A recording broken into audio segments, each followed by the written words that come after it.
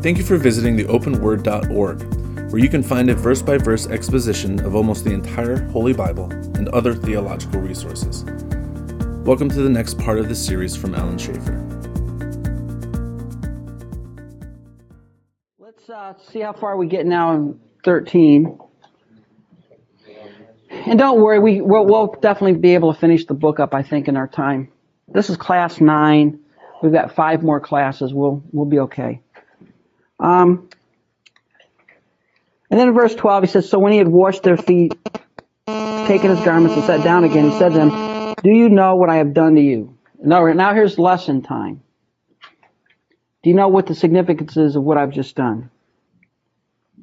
You call me teacher and Lord, and you say, "Well, for I am." You call me your teacher, you call me your Lord, and I am. But if I, being your Lord and teacher, have washed your feet, you also ought to wash one another's feet. For I've given you an example that you should do as I have done to you. Most assuredly I say to you, a servant is not greater than his master, nor is he who is sent greater than he who sent him. If you know these things, blessed are you if you do them. He's saying, this is the example. The example is, if you want to be great, you be humble. And if I'm your teacher and Lord and I do this, that means that since you're not greater than me, what should you do? The same thing. Now, there's some churches that have foot washings, and, I guess that's all right. I don't, they go to this passage to talk about it, and that's okay. But I think, what's the grand point that Christ is trying to make? What's the big picture point Christ is trying to make here? Servanthood, humility.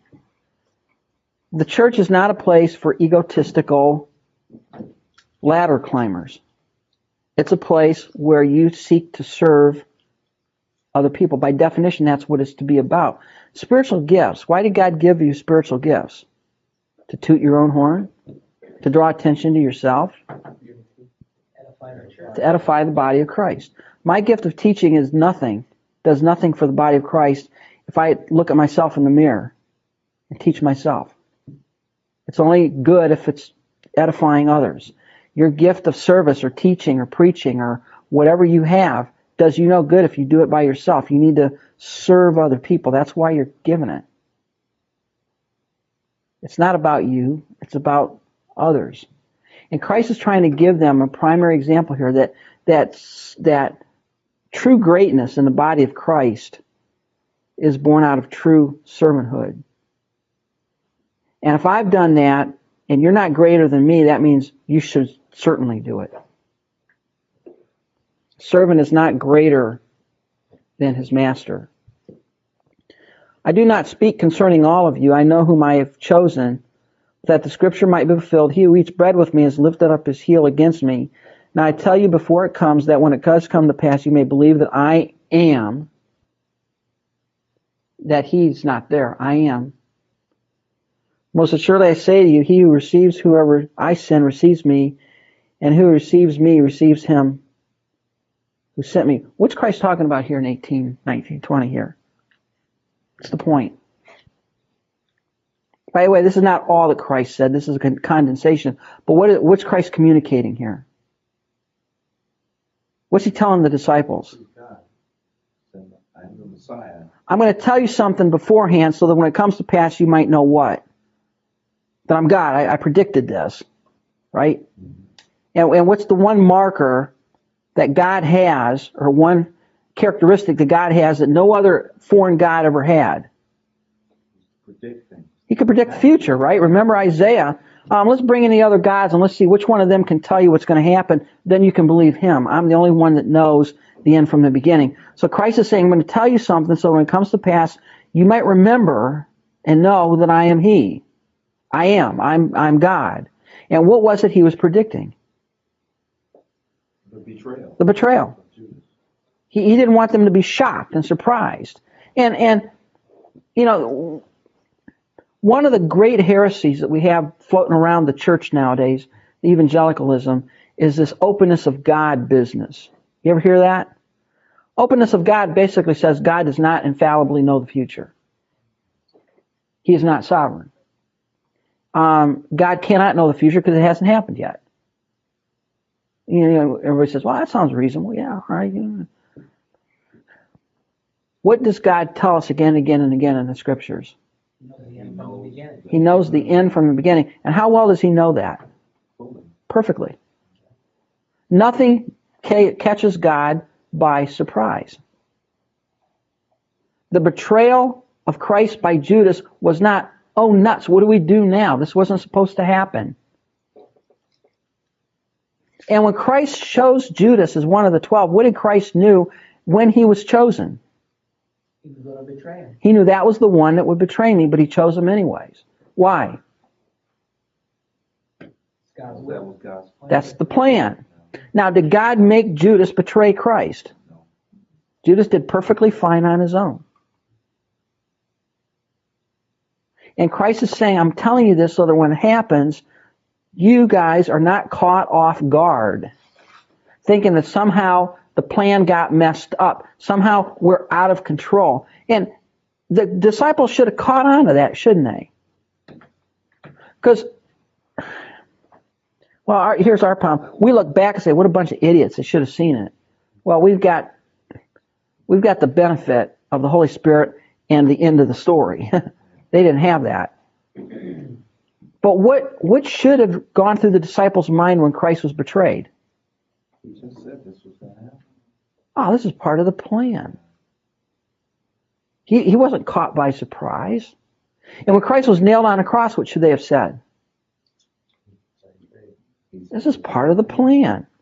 I wonder how he's going to pull this. I wonder what's going to go on here. But what happened to the disciples? Broke up. They became despondent. The road to Emmaus, right? Well, we thought he was the one, but he's crucified. Now it's the third day, and, it's all over. And Christ said, oh, you foolish and slow of heart. Didn't you catch on? And, again, Christ is hinting to these guys, this is what's going to happen, this is what's going to happen. So after it happened, they look back and say, oh, we should have got it, and we didn't. And Christ is saying, I'm telling you this so you're not going to be shocked. And then he makes a statement here. He who receives whomever I sin receives me, and if you receive me, you receive him who sent me. So when somebody listens to you as you are sent, who are they really listening to? Christ. And to the Father. To the Father, right? If you receive me, you receive the one who sent me. And when Jesus had said these things, he was troubled in spirit and testified and said, most assuredly I say to you, one of you will betray me. They didn't get it, probably, so he had to repeat it. One of you is going to betray me. There's a betrayer here. And the disciples looked one another perplexed about what he had spoke. They didn't understand what was going on. They didn't understand. You understand this idea of death, burial, resurrection, that was the farthest thing from their mind. They didn't get it until it was after. Now there was leaning on Jesus' bosom one of his disciples whom Jesus loved. Which one's this one? Most likely John. John knows, and whenever John talks about himself, he's the one who Jesus loved. John never got it out of his head that Jesus loved him. I like John. That was really Mary Magdalene. Oh, that's right. Yeah. You've been watching the Da Vinci Code, right? I've heard that movie. Yeah. He's the only one that never died a martyr's death. Yeah. Then he had a lot longer life to endure more pain. Right. Suffering. Simon Peter therefore mentioned to him to ask who it was of whom he spoke. So we know the one leaning on Jesus' bosom. The idea there is John's not leaning literally on Jesus, but where is John? He's right next to Jesus. All right. And Peter said, hey, John, find out who is it? Then leaning back on Jesus' breast said to him, Lord, who is it? And Jesus answered, it is he to whom I shall give a piece of bread when I have dipped it. And having dipped the bread, he gave it to Judas Iscariot, the son of Simon. So he told John who it was. And by the way, this was a gesture of honor for the host to dip the bread and give it to you was a gesture of honor. He was honoring Judas. All right. Now, evidently what's happening is all the disciples were not privy to the conversation here between John and Jesus. And because when Judas went out, they thought Christ was sending him out to buy something. Between Jesus and Peter. And John. Oh, he's up here. Yeah. And it says here, Satan entered him. What happened here? Theologically, what happened here?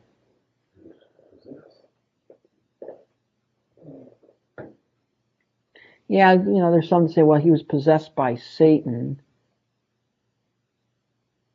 And there's certain possibility that's what happened, but up to this point, what's the significance of this moment in Judas's life? He was given over. This was the point He had a choice. of no return. Point of no return. For those that believe in the doctrine that you can fall from grace, that's where he backslid. Got to read. Satan had to enter him, so he wasn't there to begin with. And you got to read a whole lot into that to make him backslide. Judas was never part. How do you know Judas was never part? Because Christ knew it. He said, I've chosen all of you, but one of you is a devil. Judas was never a believer. He looked like it. He acted like it. He walked with Christ, but right up to the edge. I have a fascinating study of physics, and I graduated with a degree in physics. I don't know if you knew that, but I love the math. I hated math, but I love the physics. And I like studying about astronomy and black holes. And there's a point on a black hole where when you cross that line, there's no escape. You'll never get out of there. And sort of Judas fell into the black hole of perdition, if you want to think about it. He came up to one, and once he crossed that line, there was no going back. His destiny was fixed. And why was it fixed? Because he rejected the light. Don't say, well, God, I'm sorry, God, but you ordained him to reject you because you had to have a betrayer and you picked him. No. The way it works is that what did God do when it came to Judas? He did not interfere at all with what? His natural inclination. His natural inclinations. That was a character flaw that he knew he had. Judas had that from the time he was born. And he was a thief, remember? And he stole what was in the bag. And Christ knew that. Well, in my, I've taken ethics this semester as well, and one of the things we're talking about is predestination, and with John Calvin. And one of the things that they say about predestination is, this is a good example. They would look upon Judas as being this automaton who had no choice, no personal responsibility in this matter, that he was predestined to do this, and so he was helplessly drawn along with God's, wrathful path. Who says that? The ethics book that I'm reading. That's The book. How they look at Right. the whole issue of predestination. And how's the instructor look at it? Well, the same way, of course. And he and I debate regularly. At least there's Okay, well, tell him you got another one that says he's wrong. Yeah. That's a heresy called double predestination, which basically said God ordains you to heaven and he ordains you to hell. That's not what the Bible teaches, not at all. Oh, I know. I know that. They look at it like God predestined every action, everything that occurs, and so poor Judas, poor Pilate, poor all the reason being, if God ordained you to go to hell, then God's character attribute of justice is flawed, right? That's right. God did not ordain anybody to go to hell. The Bible teaches if God does nothing and leaves us to our own devices, we're all like sheep. We've all gone astray. And none of us will turn to God. And so the only way to overcome that is God chooses some. And if God chose none, no one will go to heaven. Nobody. God did not choose Judas. Why not? I don't know why God didn't choose Judas. But God did not make Judas do what he did because God is not, the Bible says God is not the author of evil, right? He can't do evil. He's not the author of it. He forces no one to do evil. Judas was not drug along. No, I don't want to betray him. No, I don't want to do that. No, I don't. No, that's not at all. He wanted to do that. Along those same lines, I've actually listened to church debates in churches that trying to justify Judas' salvation because of similar, he's probably, I listen to people arguing this back and forth. Here's a question. Does God make you sin? Sin's a willful knowing transgression. God does not make you sin. I mean, if you want to go down that route, you say, well, God made Judas sin. God didn't make Judas sin. That's exactly the point they're trying to make, is that with this predestination, God has ordained every act that occurs, that God made Hitler do the things that Hitler did, and God allowed Hitler to have free reign of what Hitler's natural inclination was to do. Debate every week. Well, that's good. You need to debate with him. Absolutely. All right? You can't just sit there and let that No, because that's not the biblical. Punishment on German people for following, because he led them right down to the path of destruction. Man, God did not force Judas to do what Judas did. Judas did it of his own will, his own desire, and because the Father did not draw Judas, right? What choice would Judas make? He would act in accordance with his nature, right? What was his nature? Selfishness. What's in it for me? What do I get out of the deal? Now that ought to tell you something about the prosperity boys, right? That's right. Well, as soon as you start saying, what's in it for me, you're off. You're off. The more you study this, the more you realize those that finally got to that point of no return did not just happen overnight. No. Christ did so much in their life in front of them that they might, when they made that choice, they had no excuse. No. When you think about Judas, he was called as the rest of them. He saw all the miracles that Jesus done. I mean, he was right there, close enough to touch that man in the pool of Bethesda. He saw the feeding of the 5,000. When you think about everything, when he set them out 2 by 2, yeah, he went out. And Judas was able to cast the demons out. Cast out demons, and they healed. So, he was right there in the thick of things, right there next to Jesus Christ, and he still was just as blind because of what I can't imagine being that close. And of course, when you look at it from our perspective, once you're saved and look back, you go, it's obvious. Yeah. Just like the disciples did, but he was right there. There was no excuse for him not to accept Jesus Christ as the Messiah. Look at the Pharisees who spent their entire life looking for the Messiah. He shows up and they reject him. That's right, same thing. Look at Pharaoh, who watched God systematically dismantle his entire army and his entire kingdom. Yeah. None of these guys were robots. They all made choices. And they willfully rejected the knowledge. They look at the Israelites who watched God do miracle after miracle. We talked about it in Hebrews, right? He did miracle after miracle, and he just brought us out here to kill us. We know it. We knew it. There wasn't enough graves in Egypt, so we got to die out here in the wilderness. And they did. And they did, because of their rebellion. God gave Judas Christ gave Judas every opportunity. And even right up to the Last Supper, the opportunity is open.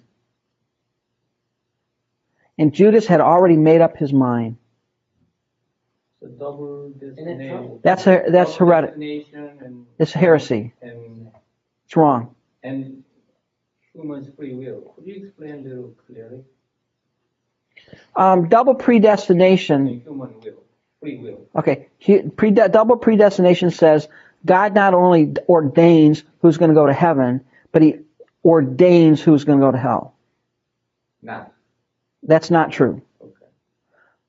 The way to understand it, and I think the Bible bears this out, is that if God does nothing, everybody goes to hell. God does not have to ordain you to go to hell. You're going to do that just fine on your own. You don't need any assistance from God to go to hell. You're headed that way already. John 3, if you don't believe in the Son, you're condemned already. All right? If God does nothing, everybody goes to hell. But God in his grace and mercy and for reasons known only to him has chosen some to reach out and to redeem of his own sovereign choice. That's predestination and election. All right? That's the biblical way to understand it. It's not a double. And when it comes to free will, you need to understand that we have a will, but it's not completely free, but it's bounded by the choices that we have set before us. And for an unregenerate person, even though they have a will to choose various options, every option they will choose is sinful to some degree. They will never choose the right thing for the right reason. Never. So Judas, his free will choose He chose to reject. reject. But his will was bounded by his nature. What was his nature? His nature was as a lost, reprobate person. From sinful nature. Yeah. Your choices, the choices that you make are bound, are defined by your nature, by what you are. God wants to Okay? everybody within it, right? Try to as much as possible salvation. God offers salvation to everybody, but the only people who will receive it are the ones that he has chosen. That's the election. Yeah. And you have a free will only in the sense that you have the freedom to choose various options. But your free will never choose God. That's what Romans is saying, right? They're all gone out of the way. They all together become unprofitable. I love that Greek word, hakriosthene. It means it's sour milk. You know, it's gross, sour milk. What do you do with sour milk? You know, you get rid of it as fast as you can, you know. He said we're all rotten to the core. If God does nothing, every human being that ever lived will walk their way, walk away from God. No one would ever choose God. God never planned everybody go to hell, right? No. God does not plan, God does not ordain people to go to hell. That's not what the Bible teaches. The Bible teaches if God did nothing and just sat back and said, okay, let's see how this thing plays out, nobody would wind up in heaven. Human free will, only human conscious boundary. Your will is bounded by your nature. That's the concept. Human boundary. Yeah, by what you are. There are certain things you can choose to do and certain things you can't choose to do. So, if I haven't rejected Jesus, it's my free will. It's your fault. But free will is a bad term to use because it means that you can make any decision, and that's not what the Bible teaches. I don't think that's what the Bible theologically teaches. The Bible teaches you can make any decision in accordance with your nature.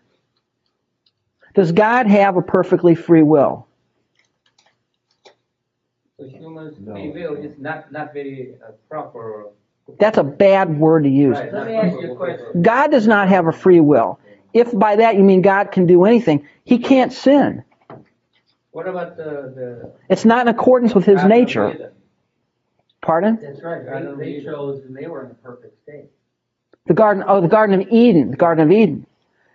They were about as close to having a free will as any human being because they did not have a sinful nature at that point. They didn't have a fallen nature. Right. All right. But they were given a choice. Right. And they rebelled. And they rebelled. That's not the free will. That's the free will. That's not confusing. Yeah, you're getting hung up in the semantics of it. Free will is a bad term to use. It's just a bad term. All right? Because it implies that you have a will that's equally disposed to choose right as to choose wrong. And that's not what the Bible teaches. The Bible teaches you will choose wrong, wronger, and wrongest, but you'll never choose right. Does that make any sense? That's probably not words. Yeah, you'll never choose the right thing for the right reason. Ever. Adam and Eve was not in that state when they made the wrong choice. They were in a state of innocence. All right? Our nature as human beings, we're bounded by what we are. Okay? And apart from Christ, we will never choose the right. Ever. What about the unbeliever rejected Jesus? They'll never choose the right. That's not part of their conscious palette of choices. They rejected their conscience, right? But they choose to go their own way. And some of them go worse than others, right? Hitler chose to go a little bit worse than some other people, but all men will go that way. All men reject. Unbeliever rejected Jesus. And they are responsible for that. Their will. It is wrong, right? Wrong, Yeah. Wrong. Their will is bounded by their nature. Their nature is an inclination. Their enmity against God. They hate God. They will not. They will not submit to God. The flesh is enmity against God, right? Romans 8. It's not subject to the law of God. It can't be. The unbeliever will never, ever, ever, ever, ever choose right. And remember, when we say choose right, right for the right reason with the right motive, they'll never do that, ever. That's the predestination, the related predestination. Unbeliever, the unelect, right? The unelect make their choices. They have freedom of choice. They make moral decisions, all of them bad. And ultimately, those will lead them to hell. That's God's predestination, right? Unbeliever. I don't understand your question. Unbeliever. They're not predestined to hell. That's not the predestination. No.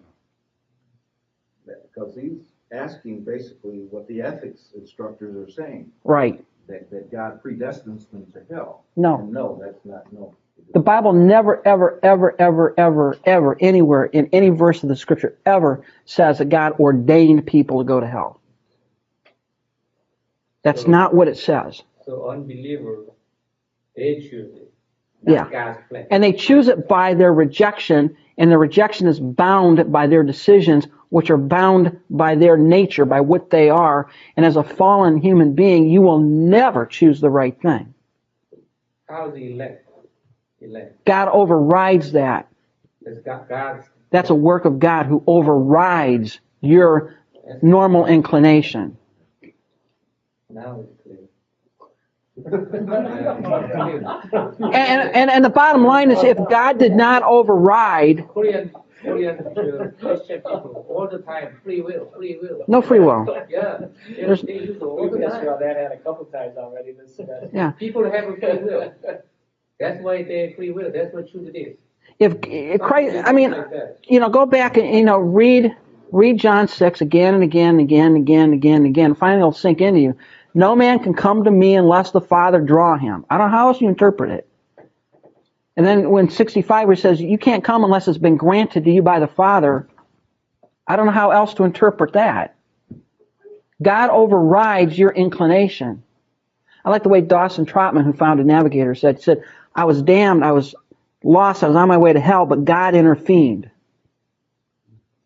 And that's how to understand it. If God did not intervene in my life, I'd be going to hell. There's no doubt about it. But he intervened. Why? Because he, or some reason known only to him, he chose me in eternity past. And in time, he redeemed me. And the light went on, and I understood the gospel, and I understood grace. And the first thing I did was ask him to forgive my sins and to make me a new creation, and he did. But it's all him. He gets all the credit for it. I'm lying right now. Yeah, I keep confusing a little bit. And if he hadn't done that, I'd have never believed. I wouldn't have known, right? And it wouldn't have made any sense. And the decisions I would have made in my life would have been made for my own best interest. I go to work, why? Because it's a good thing to do so I can make money so I can buy things. Not because I want to honor God. We're talking deep theological things here, but we got to say that when it comes to Judas, because people think, this poor sucker, the guy, he's this innocent, Jew walking around Palestine, and God said, okay, I'm going to choose to damn you and make you betray the Son of God, and you don't have any say in it. And that's not what happened. And Christ, even though Judas was not elect, right?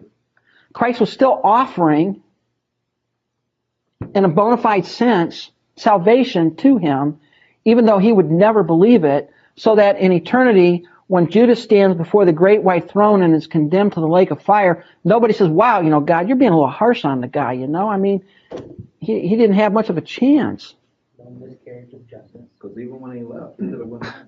Yeah, God said, I gave him every opportunity.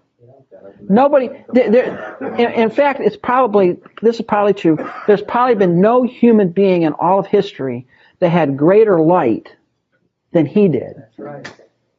Think about that. He was one of the 12. You're walking next to the Savior of the world. He watched him raise people from the dead, heal, miracle after miracle after miracle. And finally, when it's all said and done, you're bailing out for 30 pieces of silver? Yeah. Is that worth a lot back then? No. That's the price of a common slave. Did Christ see who was elect and who wasn't? Christ knew, I think. It doesn't say that. He definitely knew in the case of this. Christ seemed to imply in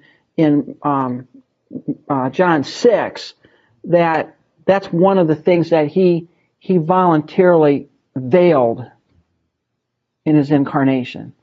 In other words, Christ did not walk around saying, I know who the elect are and I know who aren't necessarily. He always puts the onus back on the Father. The Father will draw. The Father will give you. The Father will draw you. The Father will allow you to come. He doesn't seem to hint that he knew every elect person. But I haven't really thought through that much. John 2, the last verse says, he knew what was in man. He knew the heart of man, definitely. But does that imply he knew who was the elect and who wasn't in his incarnation? Like, he said, no man knows the day or the hour, not even the Son of Man. There are certain things Christ gave up in his kenosis, his emptying. Was he omniscient? Yeah, he was, but he did not exercise that omniscience. All right, and does he know now? Well, of course he does now. But he knew Judas was not. He knew these 11 were. He knew that. But did he know all the elect people there? I don't know. I've not really thought through that. He knew Judas was not. He knew who would betray him. And this is just to say it was not a shock. It was no. And Christ is trying to say this to the disciples so that when it all happens, they're not saying, oh, what happened? Did he lose control? I mean, he could raise the dead. How could he allow this to happen? And Christ is basically saying, look, it's part of the plan. Everything's on schedule. Chill out. We're okay. And Judas did what Judas did because Judas wanted to do it. He rejected full light. And the Bible teaches that those who reject full light receive greater condemnation.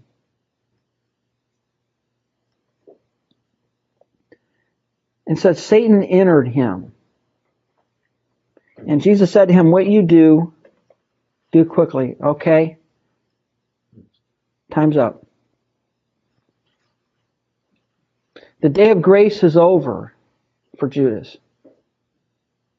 The die has been cast. His eternity has been sealed. There's no going back. He did what he did because he wanted to do it. And also said, it's not that at this point Judas went out and bartered with them, right? He had had this thing in the works all the way along. In fact, it said he was seeking an occasion to betray Christ. So this is not something that, and I think, I forget who made the point. It's not like Judas woke up one day and found that he was the son of perdition. He had been working on it for a long time. And of course, no one at the table knew what reason he said this to him. For some thought because Judas had the money box that Jesus had said, buy these things we need for the feast, or that I should give something to the poor. And having received the piece of bread, he then went out immediately, and it was night. Christ got rid of the betrayer. And even up to the end, he's offering him an opportunity, a chance. Peter knew all that time. Peter and John. Peter and John knew, but the other disciples, because they're whispering to themselves or whatever. The other disciples are talking, not paying attention, and they thought, Jesus told them to go out and buy something or give some money to the poor or something. Because Judas was, the guy with the money. So if they needed something for the feast or something, he's the one that would be able to go and get it for them. So he went out. So when he had gone out, Jesus said, now the Son of Man is glorified and God is glorified in him. What does he mean by now the Son of Man is glorified? What's been just set in motion? His death. That's all part of God's plan. And when did God come up with this plan? It's called the decree of God. That's a big theological term. The decree of God. God's plan. And God ordained this plan prior to creating anything. In fact, Peter says Christ was the Lamb of God ordained when? Before the foundation of the world. By the way, the word ordained there is a real cool word. It means, it's the same word used earlier in 1 Peter chapter 1, where it says we were chosen in him. The word chosen in him and the word foreordained are the same word. So that helps you with your election dilemma. If you want to say that, well, God just knew that we would believe and that we would be saved and that's why he chose us, then you've also got to say, well, God just knew that Jesus would actually come and would actually die on the cross, and therefore this whole thing would work out. That wasn't the way it worked. Christ was ordained. This was part of the determinate counsel of God. And Christ was right on. And I said, now I am glorified. In what sense was Christ glorified? What does it mean to glorify?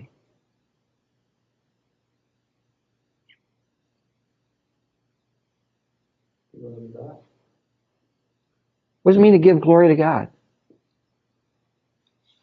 To make it known. To make him known, to display who he is, to show his character, to make him look good. How is this going to make Christ look good? He's going to be crucified. Well, think about it. What do you find out about Christ in his death? He's who he claims to be. He's deity. He rose again. We see the justice of God. We see the love of God, the mercy. We see God's wrath poured out on Christ. I mean, the entire crux of history boils down to that crucifixion. That is the event that defines all of history. And where do you most clearly see the divine justice, love, mercy, grace, forgiveness? Where does that come all together? Right at the cross. That was the high point. And of course, what are the angels thinking now?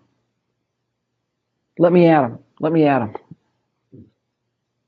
I've often wondered, when I think about the character of God, how God can be a God of grace and mercy and be that in the perfect sense, and also be a God of wrath. So it almost seems like they're conflicting characters. And yet in him, they're in the perfect state, and they're both exercised perfectly within that perfect holy nature of God. And yet at the same time, when we as mortals sin, and God's wrath is incurred to the point that he wants to exercise that wrath, and his response is to deal with it as God can, and yet at the other end of that character, you have the mercy and the grace and the love. And it almost seems to me, from a human perspective I'm speaking, that would create a dilemma in my heart if you love someone and hate them at the same time. Or if someone hurts you and you want to wreak justice on them and forgive them at the same time. I mean, it's just something I can't comprehend. And we're going to spend all of eternity trying to sort that out, I think. And when you think about it, it's like, who? You know, it just...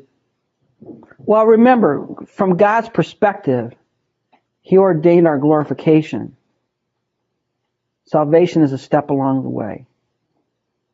So God sees us seated in heaven with Him. He sees the end product. We don't see that. Yeah. You know, you look at Calvary, and you see all those forces of God's nature coming in on one spot, on one person. You see everyone, you see all these disparate threads of God's character and nature, all these attributes, and they all come together to cross. You see the horror, and then you see the glory.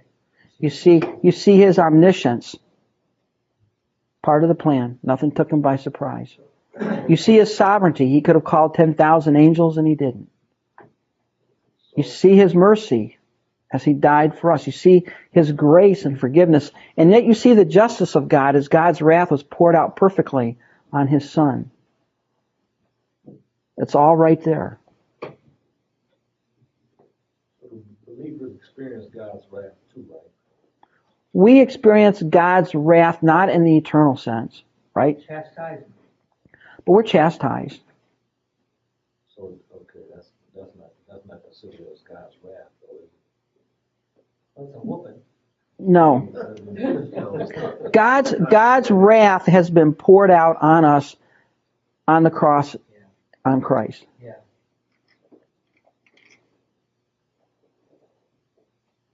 Now, are we part of God's temporal wrath in the sense that we're part of a fallen universe and, you know, fires and floods and accidents and stuff happen? Yeah, sure.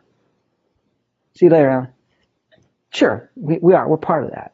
We see that. But that's not part of God's eternal wrath. There's some good Christian people that suffered greatly in Germany because of it. Yeah. Some of them died in concentration camps. Dietrich Bonhoeffer died. I was at Buchenwald standing where his cell was before he was taken, I think, to Flossenburg and executed just before the fall of Germany. A lot of people were martyred. We live in a fallen world.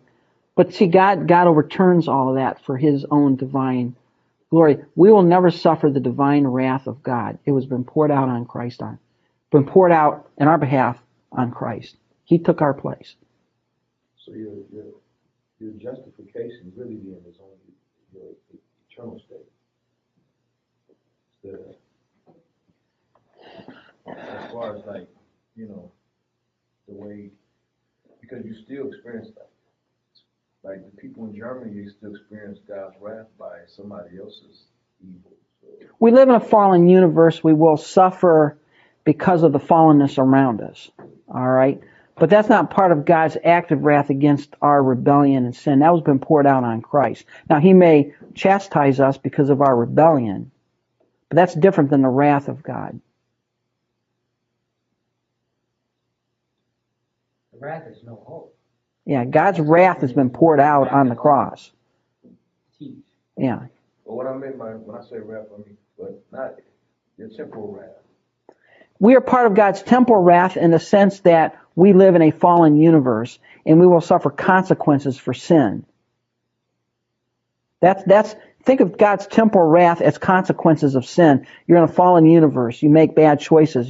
If you go out and you murder someone and you go to prison for that, that's part of God's temporal wrath in the sense that that's part of the moral law of the universe, all right? But that's not God's eternal wrath.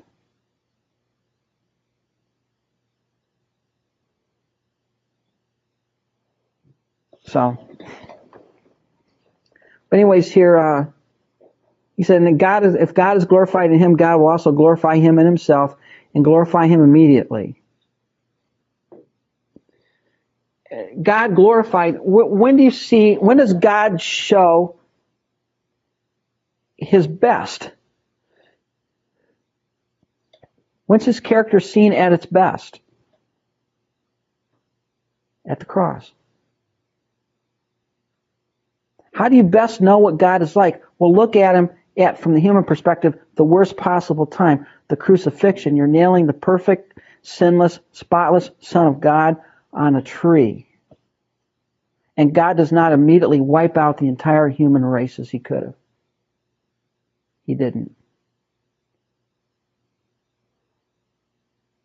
And so when we're sitting around heaven in a million years and someone says, well, what about the grace of God? We're going to immediately look at the cross and just stand in awe. That's what grace is. Now see, had there been no fall, had there been no sin, what would we do? Huh? Grace? What's that? But because of the cross, because we're going to be able to stand in awe and wonder and praise. Why didn't he just wipe out humanity? Why didn't he call those 10,000 angels to destroy the world? Why didn't he wipe out all of creation and start over again? He didn't. And that's what Christ is saying.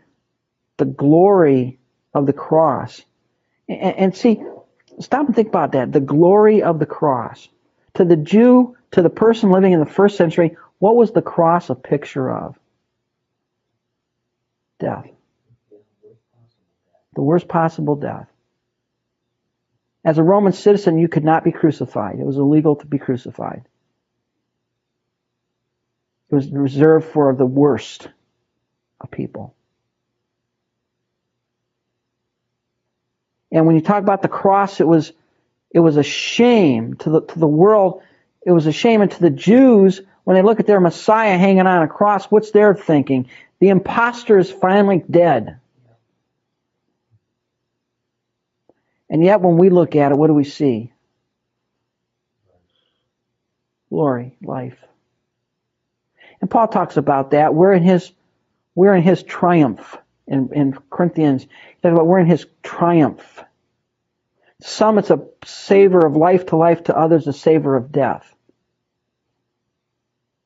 When you look at the cross and you see God at his best, you see it for what it is, the salvation of mankind, of humanity.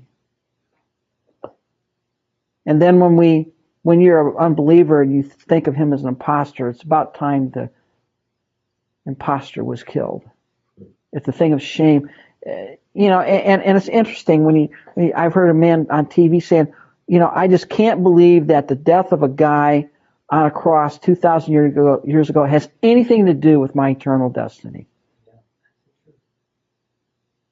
It's foolishness. It's foolishness. It's moronic. Moros is the Greek word.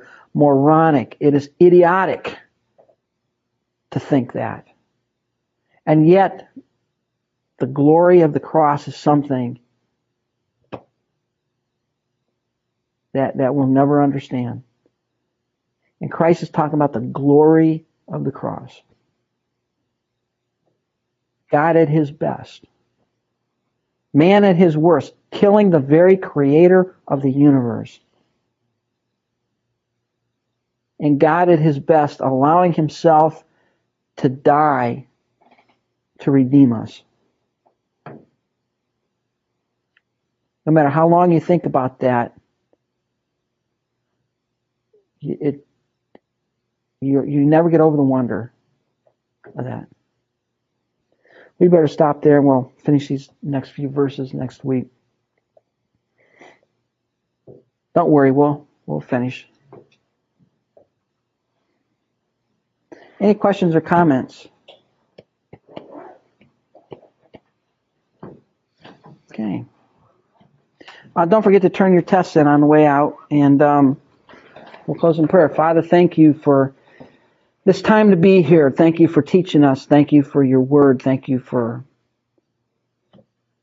your love. Thank you for the cross. Father, as Paul says, if any man glory, let him glory in the cross. To the world, it's a thing of shame, of weakness. but to us, it's the way of redemption. And when we were at our best, Father, you were at your. When we were at our worst, you were at your best. And all we can do is stand in wonder and awe at the foot of the cross and contemplate our substitute who took our place, took our wrath, took the punishment that we deserved, so that one day, Father, we would be able to stand in your presence holy and without sin, and to enjoy fellowship with you forever. Just thank you for that. Help us to ponder these truths. In Christ's name, amen.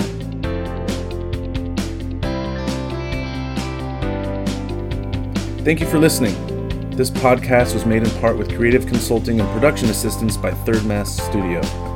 For your production needs, send an email to thirdmassstudio@gmail.com. For other lectures in this series and more biblical media resources, visit theopenword.org.